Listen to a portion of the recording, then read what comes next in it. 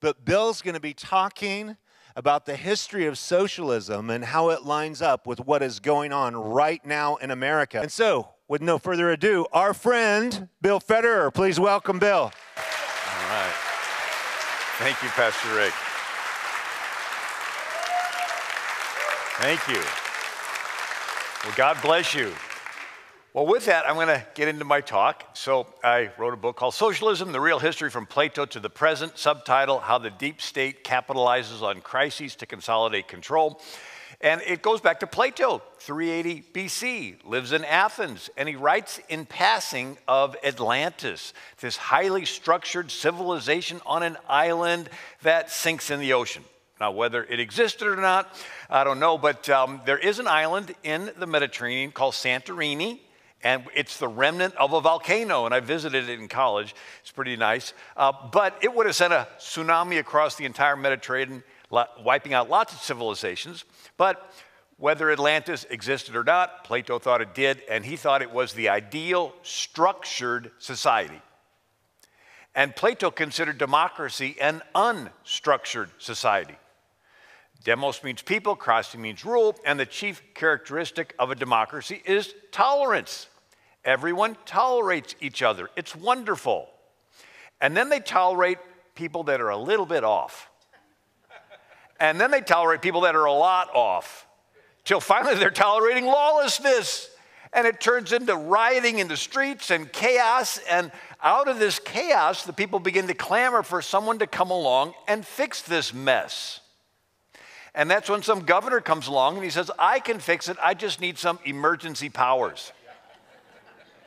Right? And this is what Plato said. He goes, last of all comes the tyrant. When he first appears above ground, he's a protector full of smiles.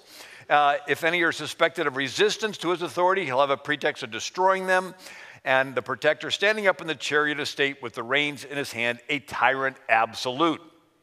And so this is the model. Now, Plato, interestingly enough, said democracy is doomed to fail because it's based on the people having virtue. And if you give people a choice of giving up their life or giving up their virtue, they'll always give up their virtue to save their life. Now, ancient Israel's attempt lasted a little longer because they had a big magnet in the sky called God.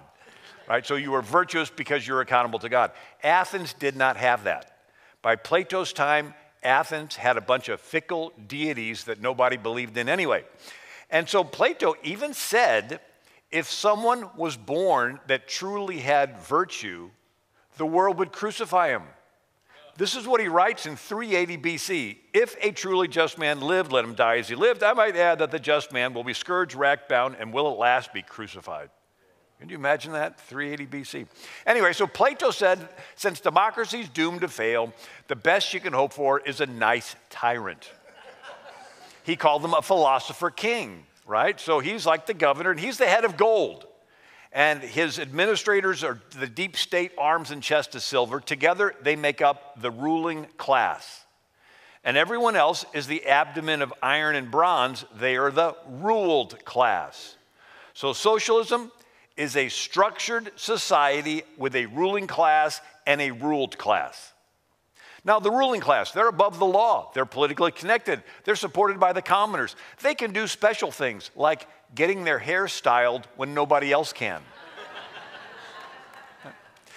Now, the ruled class, yes, everyone is provided for, but no one owns any property.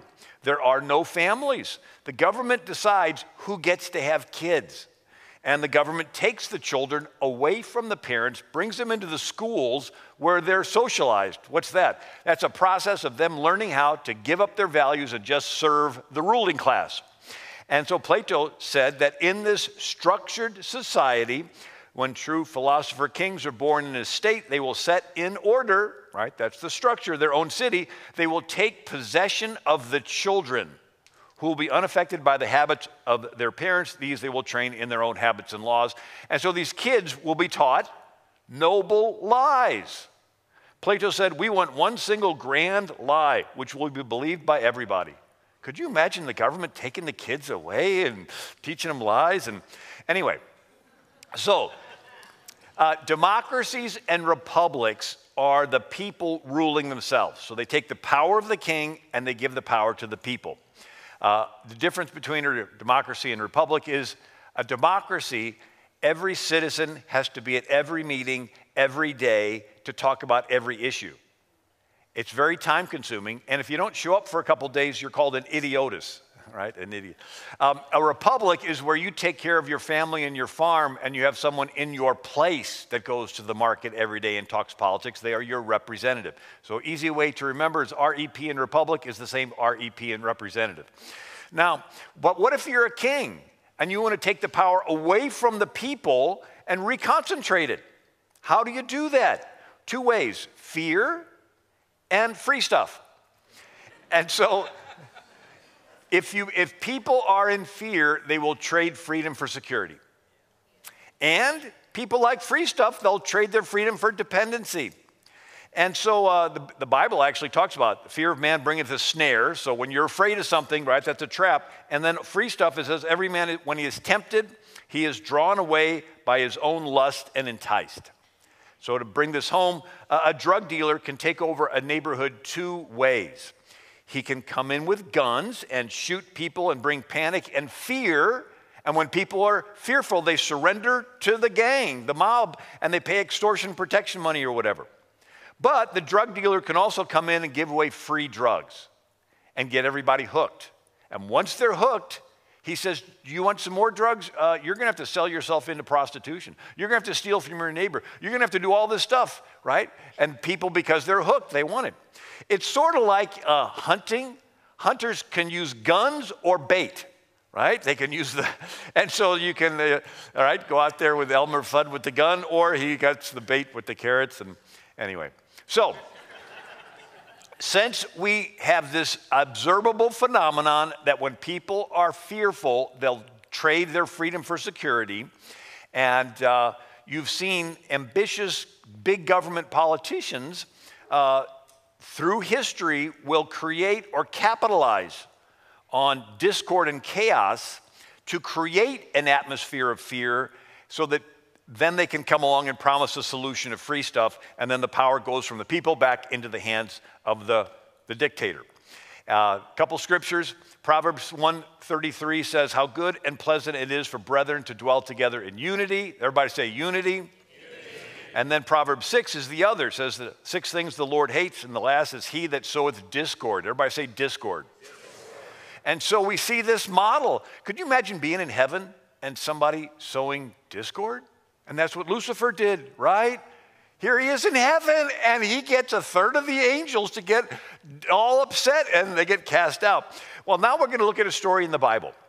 Gideon had just defeated 100,000 Midianites. And so there's peace. There's no threat, but he has an illegitimate son named Abimelech. And Abimelech sows discord. He goes to this town called Shechem, and he does identity race politics. He says, is it better for you that all the sons of Gideon reign over you? Remember also that I am your bone and your flesh. And the brethren spake in his ears and said, well, we have to vote for him because he is our brother, right? So he's doing this identity politics, and what does he do? Abimelech goes to the temple of Baal-berith and takes 70 pieces of silver to hire protesters, like Antifa crowd, right? And they commit violence, and they kill all the sons of Gideon. And then Abimelech makes himself king there, right? And so this is the idea. He's peaceful. He goes in there and he stirs up this identity politics. He causes division and discord, takes money and hires rioters. And when they get to violence, then he usurps power and makes himself king. Now, Israel's republic would have ended there 100 years before Saul had not somebody thrown a millstone over a wall and it killed Abimelech. Anyway, that's what happened to him. Now, let's fast forward to another story, Machiavelli. He lived in Italy 500 years ago. And Italy was not Italy back then. It was a bunch of city-states, Venice, Genoa, Naples, Florence, Siena, and they all fought. And Machiavelli thought if one prince could control all of these city-states, there would be peace. So his end was good. And so he said the end justifies the means. So if your end is good, you can do anything to achieve it. Lie, cheat, steal. And so the attitude was, if a prince wants to conquer a city in his quest to unify Italy, and the city does not want to be conquered, they would hate him. But if the prince pays criminals to kill cows, burn barns, create crisis, like Abimelech took money and hired vain and worthless persons to riot, then the people would panic and they'd be in fear and they would cry out for help, and the prince would come in and get rid of the rioters that he had paid in the first place. Nobody would know the better for it, and everyone would praise the prince as a hero. So it's good marketing. You create the need and fill it. You go around the back of the house and set it on fire, then you go around the front of the house and sell them a fire extinguisher. And they'll pay anything for it and even thank you for being there. So it's called Machiavellianism, where you create or capitalize on a crisis to consolidate control. You know that quote a little bit better like this. Rahm Emanuel said, "You don't ever want a crisis to go to waste. It is an opportunity to do important things that you would otherwise avoid." And he was quoted by Secretary of State Hillary Clinton. She said, "I'm actually excited. We are not yet through this crisis, but the chief of staff for President Obama is an old friend of mine and my husband's, and he said, never waste a good crisis." And this was just 2 days ago. Primetime Fox, Ben Domenech says, "The authoritarian left is using the permanent pandemic to achieve as many ends as they can imagine. Normal times don't produce the outcomes that the authoritarian left wants because people are not scared enough to give them the limitless power they crave. Crises are necessary. And so if there aren't any on offer, they manufacture them." And so we see a crisis. Our response is, how can we help people through it? They see a crisis. Their response is, how can we usurp power through it? And a quote from Henry Louis Mencken wrote, "The urge to save humanity is almost always only a false face for the urge to rule it. Power is what all messiahs really seek, not the chance to serve." And the 33rd governor of California, Ronald Reagan, said, "One of the traditional methods of imposing statism or socialism is medicine. It's easy to disguise a medical program as a humanitarian project.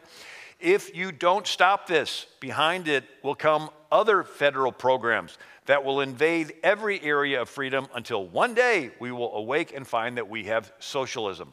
It was 1961 he said that. And I got this email from David Lane, and he it says, "Dangerous new variant. It appears to be mutating into a totalitarian dictatorship." So, another example of history. Britain, 1714, lands in Bengal and sets up a trading post that turns into a trading fort, that turns into them getting involved in local politics. And they would give guns to one kingdom and guns to another kingdom. And then they would stir up ancient animosities between them.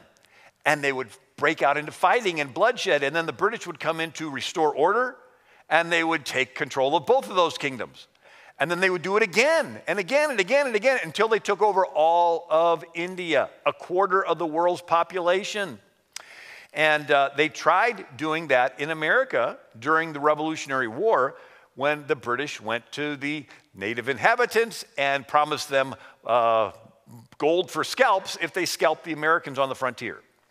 And it's even mentioned in our Declaration of Independence, right, that the British king has incited insurrection amongst the natives. And then even during the War of 1812, the British in Pensacola, Florida, gave weapons to the Red Stick Creek Indians to attack the Americans. And the French pronunciation of Red Stick? Baton Rouge, right? Baton Rouge, Louisiana. So this is where it takes place. And so the Indians attacked this Fort Mims, Alabama, and they scalp 500 people who had surrendered, right? And so this concept of you go into a country and you want to stir up division so that you can come in with a bigger agenda to take over the whole thing. Washington, in his farewell address, said, "Disorders and miseries gradually incline the minds of men to seek security and repose in the absolute power of an individual who turns this disposition to the purposes of his own elevation on the ruins of public liberty. Let there be no change by usurpation. Usurpation is doing something you're not authorized to do, but people let you get away with it, and that becomes the new precedent. Usurpation, though in one instance may be the instrument of good, it is the customary weapon by which free governments are destroyed. So the thing you have to watch out for is somebody that comes in, right, says, I want to do something good, but in the process, they take away the freedoms. Anyway, now let's look at Europe. You have a guy named Hegel. Isn't he handsome? And he was a professor at the University of Berlin, and he influenced Darwin, and he influenced Karl Marx. Karl Marx was a member of the Young Hegelians, a radical student group at the University of Berlin. And so Hegel came up with Hegelian dialectics, and it's a triangle.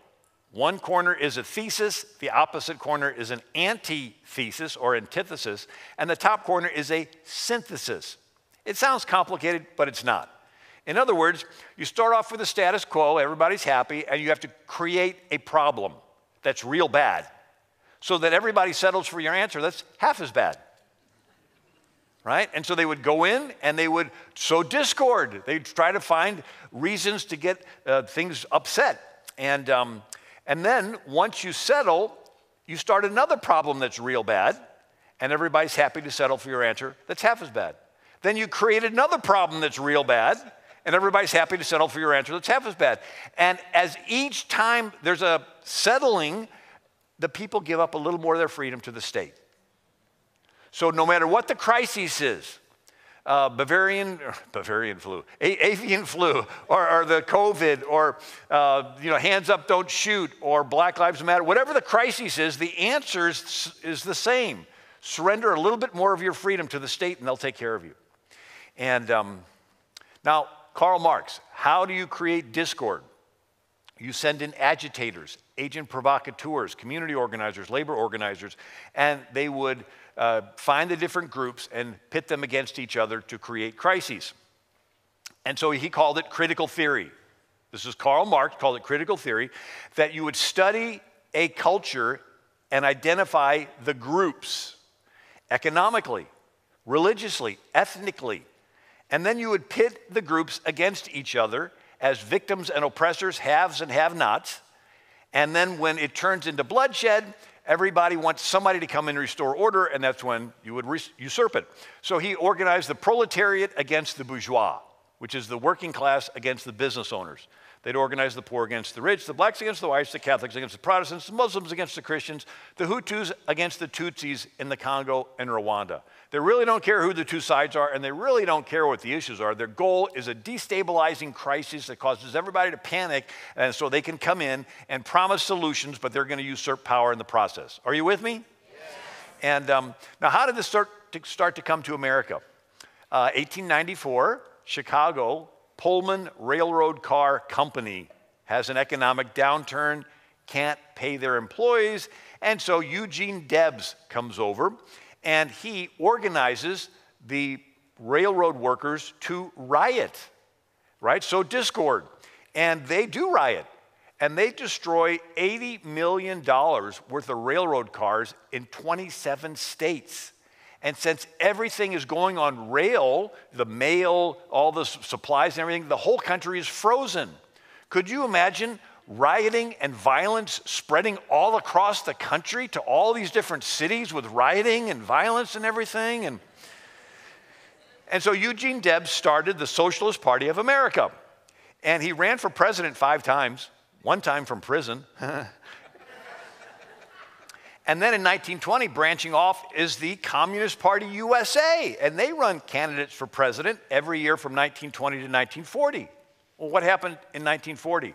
Franklin Roosevelt makes a treaty with Stalin during World War II.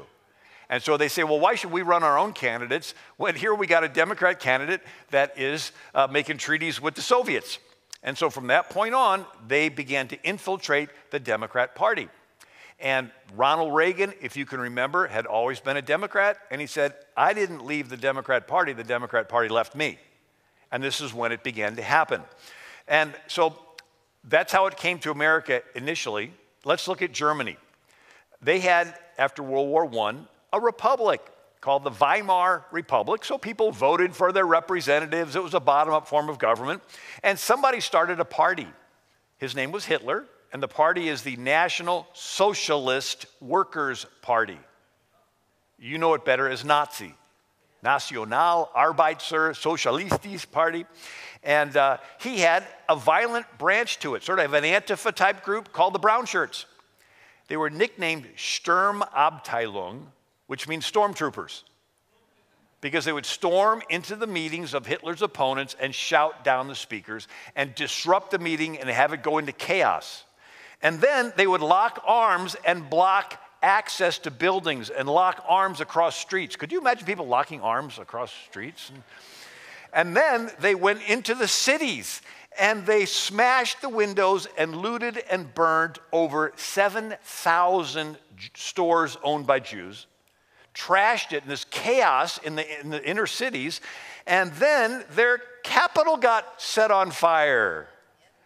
And it points to Hitler's people doing it, but Hitler, in this confusion, blames his political opponents for an insurrection of attacking the Capitol.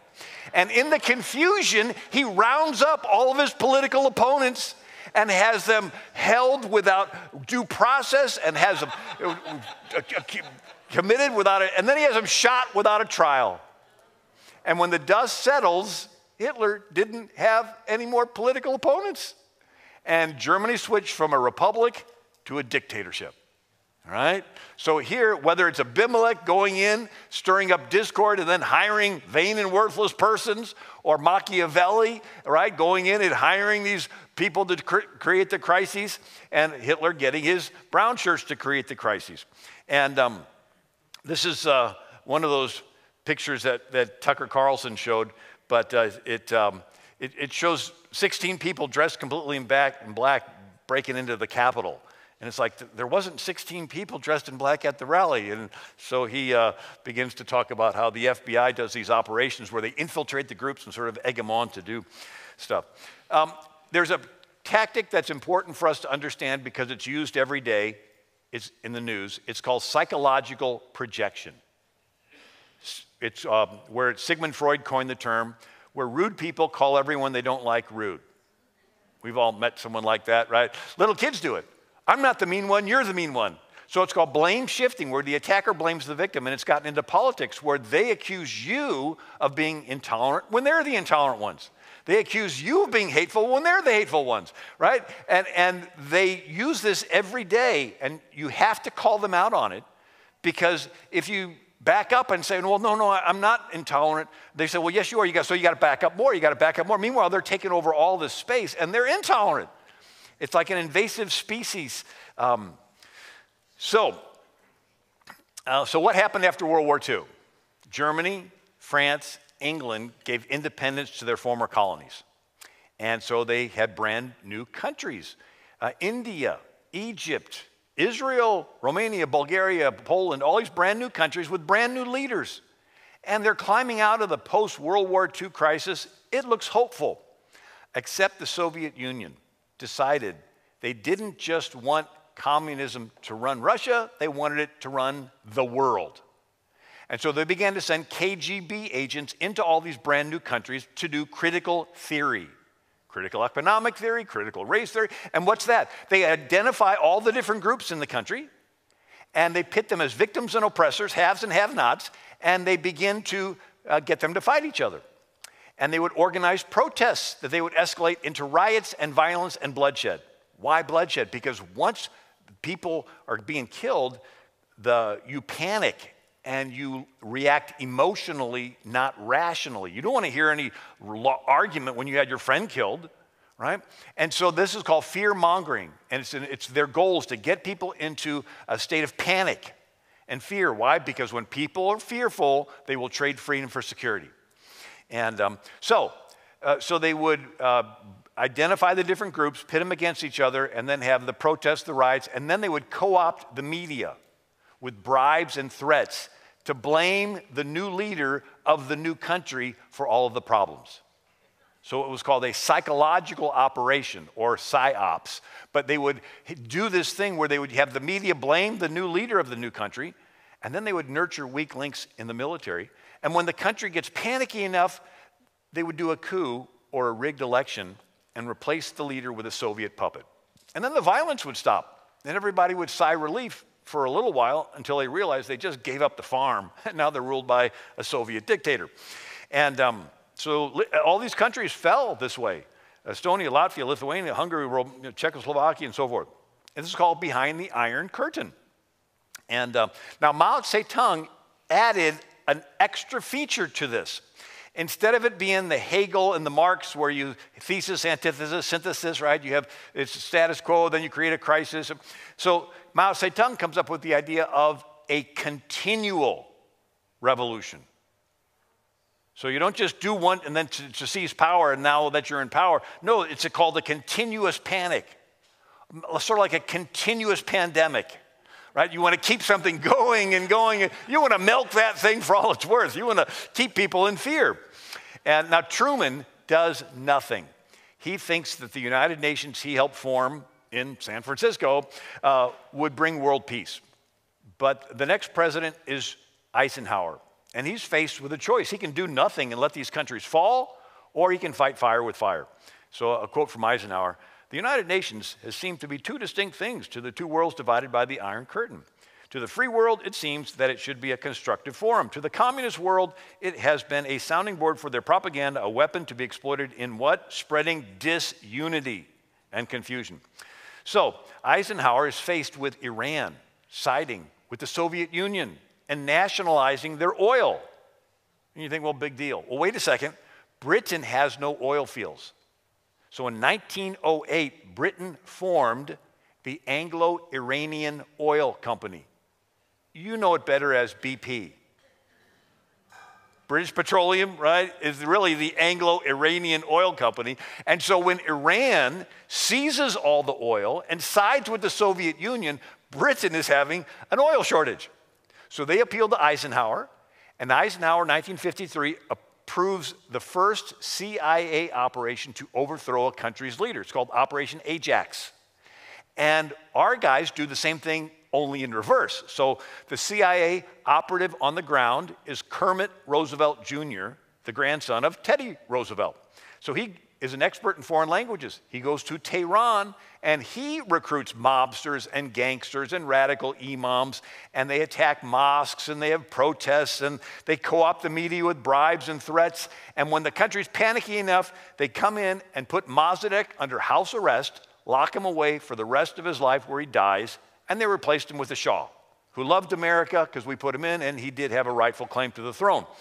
Well, the CIA did the same thing in Guatemala in 1954, and the Congo in 1960, Dominican Republic, Vietnam, Brazil, Chile, 1973. And what was their choice?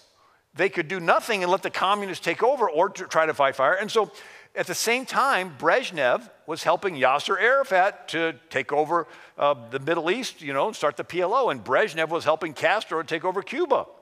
And so all of this is going on. They have hundreds of coups and coup attempts in Latin, South America, and in Africa. This is called the Cold War. And these tactics have been perfected and perfected and perfected. The only difference this time around is they're being used on us on our own soil. And anyway, I just thought I'd come and give you a little encouragement tonight. I've got more stuff here. One of their tactics is they want to bankrupt the country into socialism. So remember the fear and the free stuff? And people say, I don't need free stuff. Well, if they can destroy the economy, then you're needful, and then you're happy to take free stuff. And so it's called the Great Reset. And so Lenin had to get rid of all the kulaks, who are the middle-class farmers. And so this is the Chicago Tribune cartoon in 1934 when Stalin is in Russia. It says, plan of action for U.S. Spend, spend, spend under the guise of recovery. Bust the government, blame the capitalists for the failure, junk the Constitution, and declare a dictatorship. And on the side it says it worked in Russia. So the idea is you do these stimulus programs where you're spending trillions of dollars, but your goal is not to stimulate. Your goal is to spend so much money that you make the dollar worthless and everybody's savings evaporates and economically it collapses, and then they can come in and say, okay, we're going to give you a new Fed coin or something, but now we're going to track everybody's transactions, because they need to. So it's getting rid of the middle class. And anyway, So this is interesting. A KGB agent named Yuri Bezmenov defects, 1980, comes to America, and he spills the beans. He says, people think of KGB like James Bond. He goes, nah, our job is to go into a country and identify the public opinion molders, categorize economically, racially, remember all that? And categorize them with media, with the pulpit, with education, with all these different things, and lobby them, invite them to your socialist parties and sort of move them in a socialist direction. And he says that period takes 20 years, and once you get control of the education and so forth, when people go through it, they never come out. In other words, it's so thorough, you can take them to the Soviet Union, show them a concentration camp, and they won't believe their eyes. He says the next is a destabilizing phase where you get the country to spend and bankrupt itself, and then you get a crisis, some incident that you can fan a flame all across the country, and then when the people panic, you do your coup or your rigged election, and then you have this period of normalization where suddenly the violence stops, and people think that it's going back to normal, but actually you're just getting used to not having the freedoms you had before. Now, the infiltrating of the churches, I thought this was interesting. 1963, a congressman in Florida, Albert Herlong, reads a list of 45 tactics the communists used to take over countries. And one of them is infiltrate the churches and replace revealed religion with social religion. And so this is the story of Manning Johnson. Black man becomes a communist for 10 years, even runs for Congress in New York as a communist. And then he realizes that they don't want to help his community. They just want to use them to sow division. So he leaves and he writes a book. And Archibald Roosevelt, the son of Teddy Roosevelt, writes the foreword to the book. And he talks about them coming into the minority communities, trying to get them to spit on the Bible and kick it like the communists did in Russia. You know, they'd make him, but he says that the people in the minority communities were too attached to the Bible. So they decided that they would change the gospel. And he said this, the new line went like this: Jesus, the carpenter, was a worker like the communists. He was against the money changers, the capitalists, the exploiters of the day. That is why he drove them from the temple. Communists are the modern day fighters against capitalists or money changers. If Jesus were living today, he would be persecuted like the communists. So forget the gospel that we're all sinners and a just God deserves to judge us, but God in his love sent Jesus to die on the cross to pay for our sins. Forget the gospel. He's just an activist, right? And Alexander Solzhenitsyn says, I call upon America to be more careful with its trust, prevent those from falsely using the struggle for social justice to lead you down a false road. And amen. Now, I don't see a clock anywhere, so I don't know. Am I doing okay?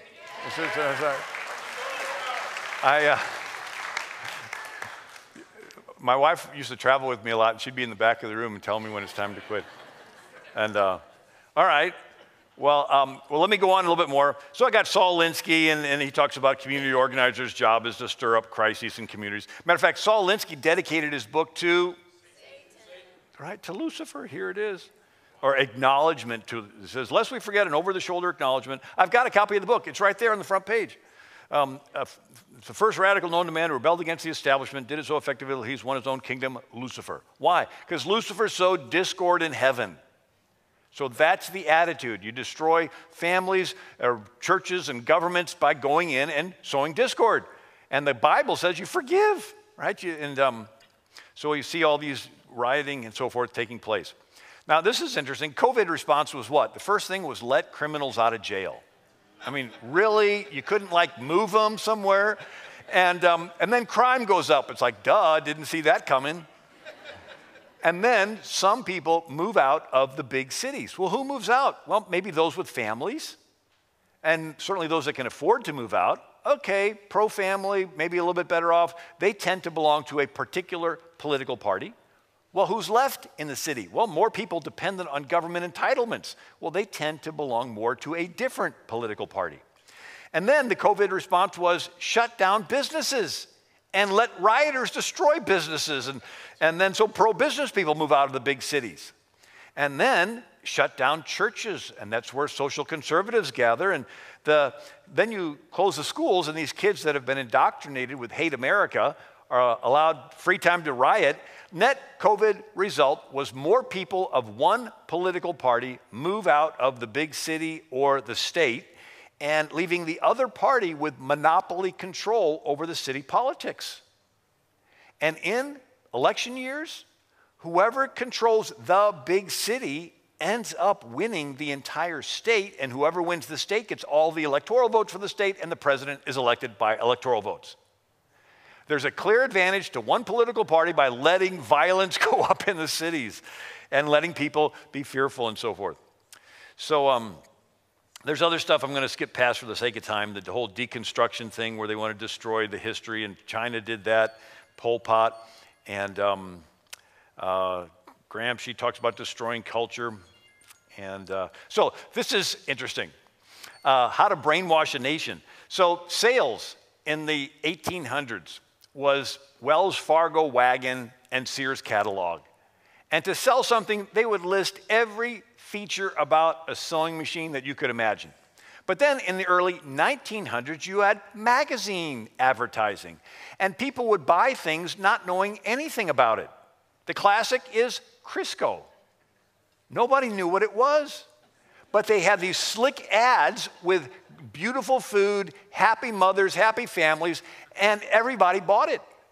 They even made up a term, vegetable-based. But still, nobody knew what it was made of. It was so effective, it put out of business the lard industry. They used to render fat from animals and sell it, right? And so, you know what Crisco's made out of? Cottonseed oil. Right? Deep south, they would, harvest cotton, and they had mountains of these little black seeds, and they would crush them into this mucky brown oil that they would use in factories and machinery. Nobody ate that stuff. And this guy decided he would bleach it and boil it and then package it and they sell it. And we've all eaten it, right? And so we go from knowing everything about it to buying something because it looks like everybody's using it. And that goes along with keeping up with the Joneses, where you buy something not because you've done your research, you just see everybody else having it. And then we see the sensationalizing with the publishing, with media. And Randolph Hearst, Spanish-American War, and it's called the Yellow Press. But the famous saying is William Randolph Hearst, and he's got a mansion, he sent Frederick Remington, his illustrator, down to Cuba. And he told him, you furnish the pictures and I'll furnish the war. Now, there was injustice going on in Cuba. And they had a guy named Count Weiler, and he's down there in the corner there, and he was going to crush this rebellion going on in Cuba. And they had concentration camps, and hundreds of thousands of people were dying. But it's this idea that the country wasn't involved, didn't care about Cuba. But the newspapers decided that they were going to make it an issue. And it was. And it was a good thing to rescue the people of Cuba. We should do that again. And then we see 1938. There's a radio drama, War of the Worlds, and Orson Welles is the radio actor, and he says, we interrupt this program to announce that New Jersey is being invaded by Martians. Everyone in the country panicked and freaked out and ran outside looking in the sky.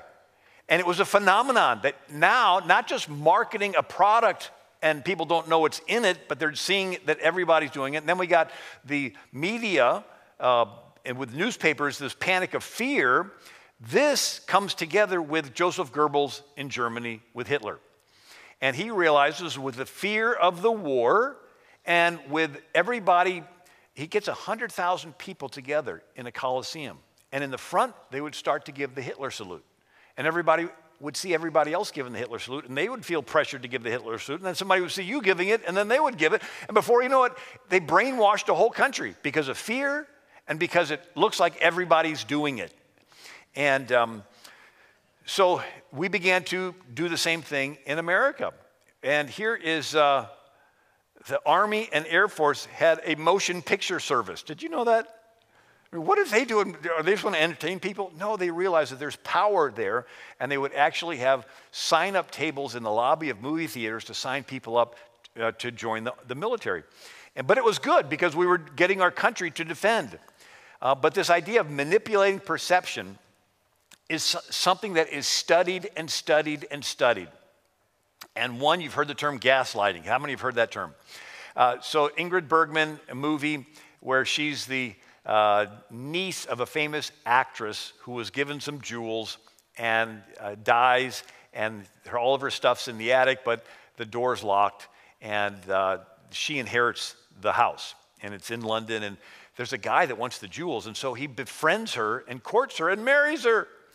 And then he, 1940s movies, he would put her to bed in her room, and he would go outside for a walk. But he would walk around the block and climb up, like Mary Poppins, all those houses in London are close together, and walk across and go through the attic window, and he'd turn the gas lamp on in the attic, and when he turned on in the attic, it would get dimmer in her bedroom. And she would tell him, whenever you go for a walk, the light in my bedroom gets dimmer. He goes, your eyes are playing tricks on you. You're seeing things. You're going crazy. Matter of fact, we're going to take you to a psychiatrist. And he's about to commit her to an insane asylum, and then he can get into the attic all he wants. And then the hero of the movie watches the guy walk down the street and turn the lamp on and catches him. But it's this idea of you manipulating the perception. And it's gone from just manipulating one woman's perception to the whole country. This idea of controlling the inputs that you're getting. And it goes back to Athens with the theater. And so Athens was a democracy with citizens. And if you have an agenda, how do you pitch your agenda to a whole city? Through theater. So they would put on plays, comedies, tragedies, satires, where they would ridicule and buffoon certain points of view and honor and extol other points of view. And so you'd leave the theater saying, I don't want to be like that poor guy that was made fun of. And this other guy, he was noble. And so from that time till now, theater is always political. Think of your favorite sitcom or movie or show. There's a character you like, you identify with. They're cute, they're funny, they're the hero. And as this series goes on, this character begins to make morally compromising decisions. Little lying here, little lust there, a little cheating, a little revenge, and you find yourself apologizing for that actor. Well, I know that James Bond is with a woman he's not married to, but he's about to save the world. So can we get on with the story? So it minimizes something that used to be an important character quality, marital fidelity, right? And now, so then, again, how do you manipulate people? It's called PSYOP. So we would drop pamphlets during World War II on the enemy, and the pamphlets would say, your side is already lost, and it would just mess with their minds. And they did the same thing to us. Tokyo Rose, and she had her nice voice, and she would talk in English, and she would tell all the Americans how terrible they were, and so forth. And so this was studied more, and it was during the Cold War, Allen Dulles had what's called Operation Mockingbird. And Carl Bernstein of the Watergate thing, he talked about this in a 1977 Rolling Stone magazine, that the CIA would plant stories in all the major news media outlets to influence the country at that time to mobilize us against, the communists. But he admitted that this is the project that the CIA would do. So we'd see stories in the news, but they would be stories that would be planted. And so we see that it's now gone online with big tech and the different articles of Twitter and Facebook and how they've swayed elections. Sun Tzu in China, 5th century BC, wrote Art of War. And he said, supreme excellence consists in breaking the enemy's resistance without fighting. So you think, okay, you got battles in your fighting strategy. And he goes, but a really, really good general, he can psych out his enemy mentally, and the enemy will surrender without even a fight. That's the supreme general. Well, then it's called 5th generation warfare, where now you get your enemy to surrender without them even being aware that there was a war. And that's what we're in. It's called 5th generation warfare, that they're taking away our freedoms the same way if they would have come into an army and take away it, but now we're letting them do it. And anyway, so I'll speed past this. So Korean War, young guys go in loving America. They're captured. We rescue them. They hate America. I said, what happened to these guys? They went through something called brainwashing. It comes from the Buddhist concept of cleansing the mind and the brain, right? And so they would put these guys in isolation. That's like the worst punishment, isolation. And they would go through deprivation, some starving and so forth. And till these guys craved having relationships with other people. and they just craved wanting to get back to normal so bad. And then they would pull them into a room with 6 chairs, but the chairs were already filled with guys who had caved. And this one guy would come, but before he would be accepted in the group, he had to confess his whiteness. He had to confess his evil association with Western capitalism and that he was fighting for the evil capitalists of the West. And when he finally did, then he would be accepted in their group. And it was so effective that they studied it afterwards. And it's also called the Stockholm Syndrome and so forth. But so taking this nationally, you put people through isolation. So much so that they crave things getting back to normal. But they dangle out there, before you can get back to normal, you got to do this. You got to take this, you got to do this, right? And it's manipulating a very strong human desire to be accepted in a group. Everybody, what's the worst thing? It's being rejected. And everybody wants to be friended and liked and followed, and nobody wants to be unfriended and blocked and banned, right? We crave acceptance. Well, they've learned how to manipulate that craving. And in some countries, it's called honor-shame culture. But they did an experiment on college campuses. It's called the Solomon Asch Conformity Experiment in the 1960s and 70s. They would pull 8 students into a room, and 7 had been paid ahead of time to be actors. 1 was a naive participant. And the teacher would put 2 cards on the front desk. 1 card had 1 line, and the other 3 lines, 1 longer, 1 shorter, 1 the same. And one by one, the paid actors would stand up and convincingly say that the shorter line was equal to the other line. By the time it got around to the 8th naive participant, 30% of them would deny their own eyes to fit in with the group, right? And now if just one objected, it went from 30% down to 5%. But the power of being accepted in a group is called the spiral of silence. They studied this, where people will self-censor their views if they think they are in the minority. And they'll keep censoring more and more and more until they don't. Now why? This is powerful. Here's Peter. He was with Jesus 3 years. He promised Jesus that he would die before he would deny him. And then a couple hours later, Peter's around the fire, and some unnamed girl goes up to him and says, "Hey, weren't you with him?" And Peter looks over at the group, and he doesn't want to be disapproved of by this group. Right? And he denies Jesus. The power of the group. And now, for Peter's sake, after the resurrection, he was filled with the Holy Spirit, and he boldly stood up for Jesus to the Sanhedrin, and they said, "We gave you strict orders. The government's telling you, do not have church, do not teach in his name." Peter replies, "We must obey God rather than man."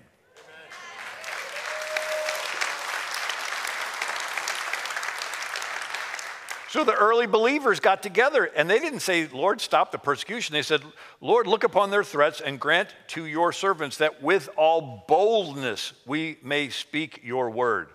They prayed for boldness in the midst of it. That's why I love Pastor Rob. He's got boldness. Jeremiah says, "Be not afraid of their faces." And they had these guys that didn't kneel, and they asked him afterwards why he didn't kneel. And he said, "Well, I'm a Christian. I only kneel to Jesus." And so they're manipulating your desire, a real human desire to be accepted in a group. They're manipulating it. And Jesus says, "How can you believe which receive honor one from another and seek not the honor that cometh from God only?" God is calling us to forsake acceptance by the group and only care about acceptance by him. And so anyway. I go through all the world history that I'm not going to do tonight. And the devil offers Jesus all the kingdoms of the world, and Jesus, of course, doesn't. But the very first prophecy is God tells the serpent, he says that the seed of the woman will bruise your head, or will crush your head, but you'll bruise his heel. Right? The first prophecy, the seed of the woman will crush the serpent's head, but the serpent will bruise his heel. And it happens simultaneously on the cross. So the devil thinks, "Okay, I just crucified Jesus." And Jesus says, "It's finished." And the devil's like, "What's finished?" The devil just got the Jews and Gentiles to sacrifice the Lamb of God so that his blood could be shed to forgive everyone's sins. And so now everybody in the world has an opportunity to have fellowship with God again. And the devil got his authority crushed. So all the devil can do is accuse you of being a sinner before God. And once you admit, I am a sinner, and Jesus paid for all my sins. And then from God's point of view, it's he's a just God, he has to judge you. But he judged you in Jesus, and you're approaching him through Jesus. And so the devil lost his job. He's cast out of heaven, right? He doesn't have anything to do. He says, well, Lord, he's a sinner. You got to judge him. He's like, well, I already did in Jesus. So, but it happened simultaneous. That's the point I'm getting at. The same time that the devil thought he won, he lost. The same crises that are being used to get people into fear and panic, to give up their freedoms, that same crisis is going to turn people to Christ. And we're going to see a great end time revival.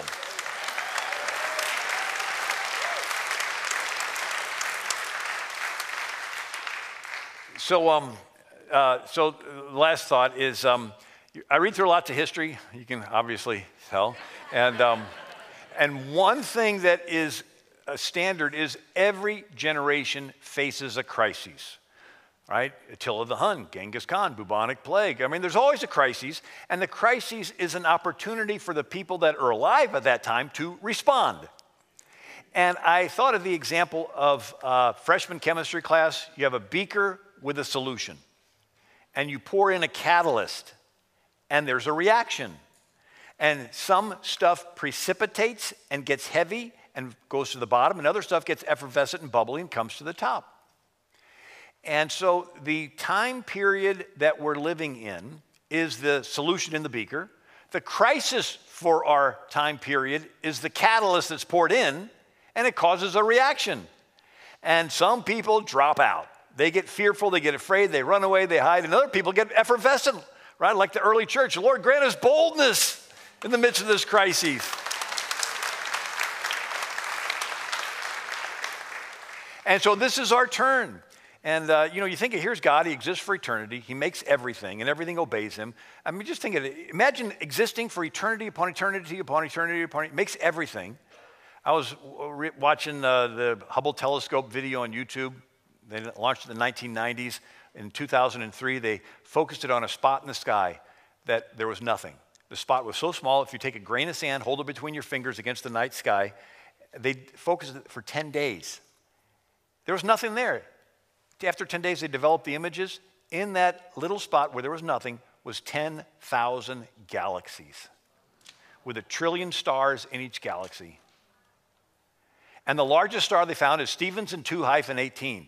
It is so large, if you were to put it in our solar system, it would engulf the orbit of Saturn, the 6th planet from the sun. We're the 3rd planet from the sun. Could you imagine one star that big? And God made it all. And you think, what's a star? What's galaxies anyway? They're just rocks. Big rocks, small rocks, vaporized rocks. A rock cannot love you. So here's God. He exists for eternity. He makes everything, and everything obeys him. And it's almost like, been there, done that. I can make enormous things. I can make tiny, and everything obeys. At some point in eternity past, God said, I would really like someone in my image that could love me. Now it gets interesting. Because love, by definition, must be voluntary. The moment it's forced, it evaporates. The moment God would force you to love him, he himself would know he is forcing you to love him, and he would know your response is not a true voluntary love response. So he hides himself behind creation. Because if he ever revealed himself, here he is making galaxies. If he were, every single atom in your body would fall flat and worship him, and he wouldn't know if you're worshiping him because he is just incomprehensibly, awesomely powerful, or if you had made a willful decision to love him. So I use the example of a billionaire has a son who goes to college, and he drives up in his Lamborghini, his gold rings, his Rolex watch. He's going to have every girl on campus wanting to meet him.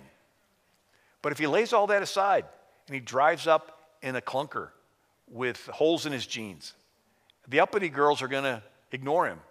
But there's one girl, and she likes to study with him in the library.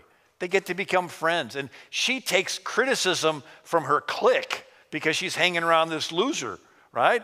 But they fall in love and they get engaged. And then he says to the girl, I want to take you back to meet my dad.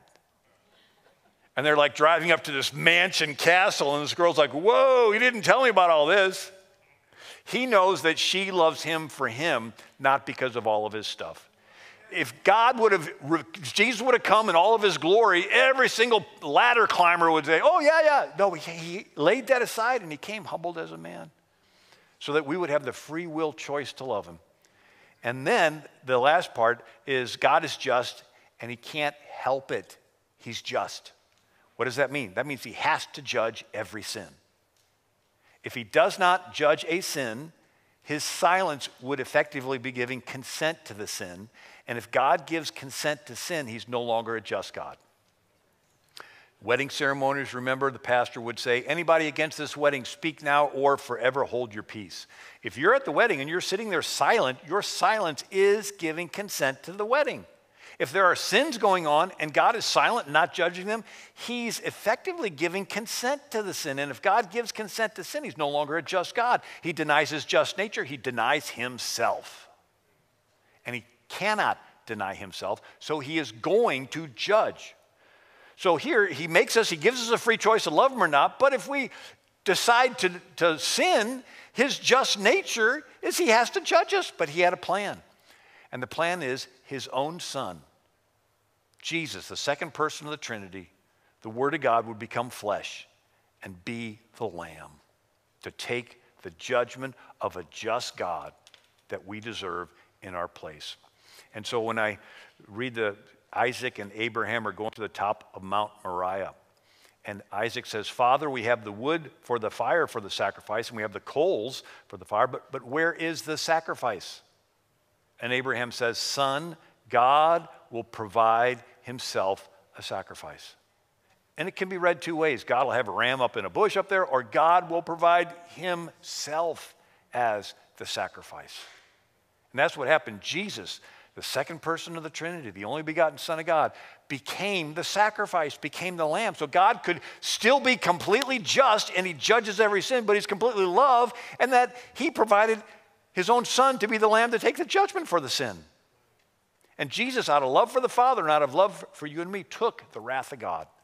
You know, the book of Revelation, it's God pouring out the vials of judgment, and the smoke of their torment rises forever and ever, and the angels cry out, righteous and true are your judgments, O Lord. What's happening there? It's the final judgment. God is judging all the sins that he didn't judge along the way. In that sense, Jesus had the book of Revelation judgment poured out on his head. He took the judgment for every sin that everybody would ever do upon himself on the cross. That's why he was sweating drops of blood. And if you think of it, I got a degree in accounting. I like things that balance. An eternal being, Jesus, who's innocent, suffering for a finite period of time, is equal to all of us finite beings who are guilty, suffering for an eternal period of time. Let me say that again. An eternal being who's innocent, suffering for a finite period of time, right, the day on the cross and whatever happened those 3 days, is equal to all of us finite beings who are guilty, suffering for an eternal period of time. Jesus literally suffered the equivalent of eternal damnation in all of our places.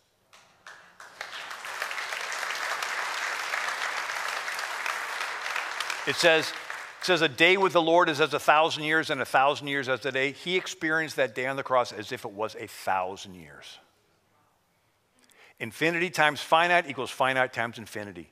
Jesus, we sang that song, he's the only one. He's the only one that could have done it. And he put it all down for you and me. And so people say, I don't need Jesus. Like, dude, don't you understand? God has to judge every sin you've ever done, because if he doesn't judge it, his silence would be giving consent to it. If he gives consent, he's no longer a just God. He denies himself. He's not going to deny himself. He's going to judge every sin. You can stand there and take it, or you can approach him through the Lamb, that the judgment has been paid.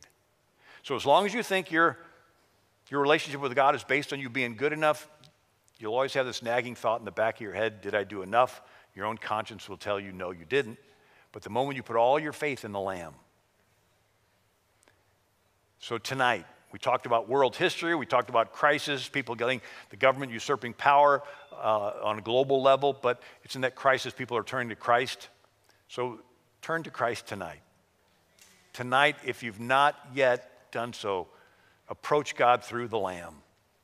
The just God, the perfect, awesome, incomprehensibly powerful God that's eternal and created everything, loves you. And he gave his son to take the punishment for all of your sins. So I'm going to turn it back over to Pastor Rick.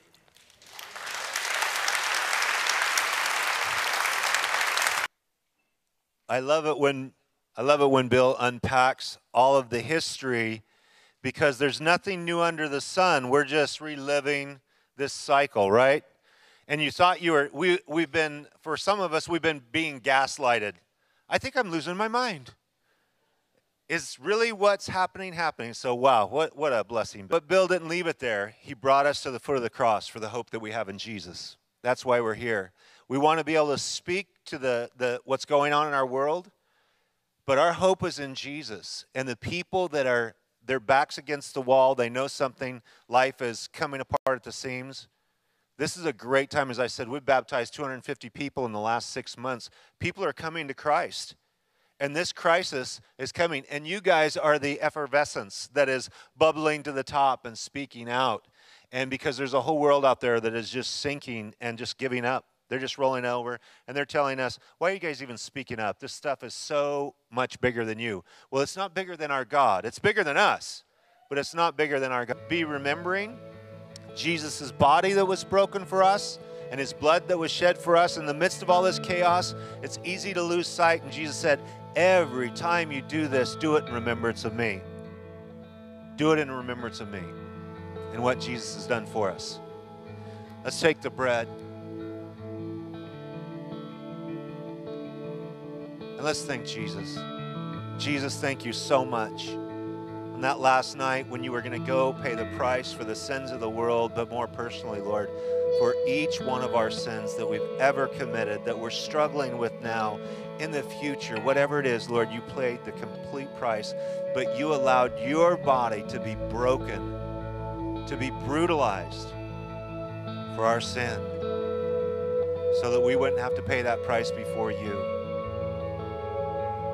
that we would be accepted in your sight. Jesus, thank you for giving your precious sinless body to suffer the abuse that we should endure for our own sin and failure. Let's take the bread together.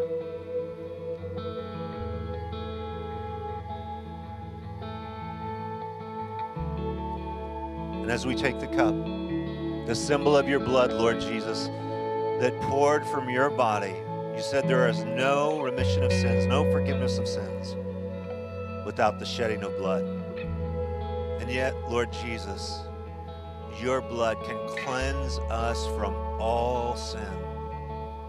There's nothing that your blood cannot wash away. Cleansing our conscience, cleansing our mind, realizing that your life paid the price in death by pouring out your blood that we might have your everlasting life. So Jesus, we thank you from the bottom of our hearts. Thank you for your blood that was shed for us. Let's take the cup together.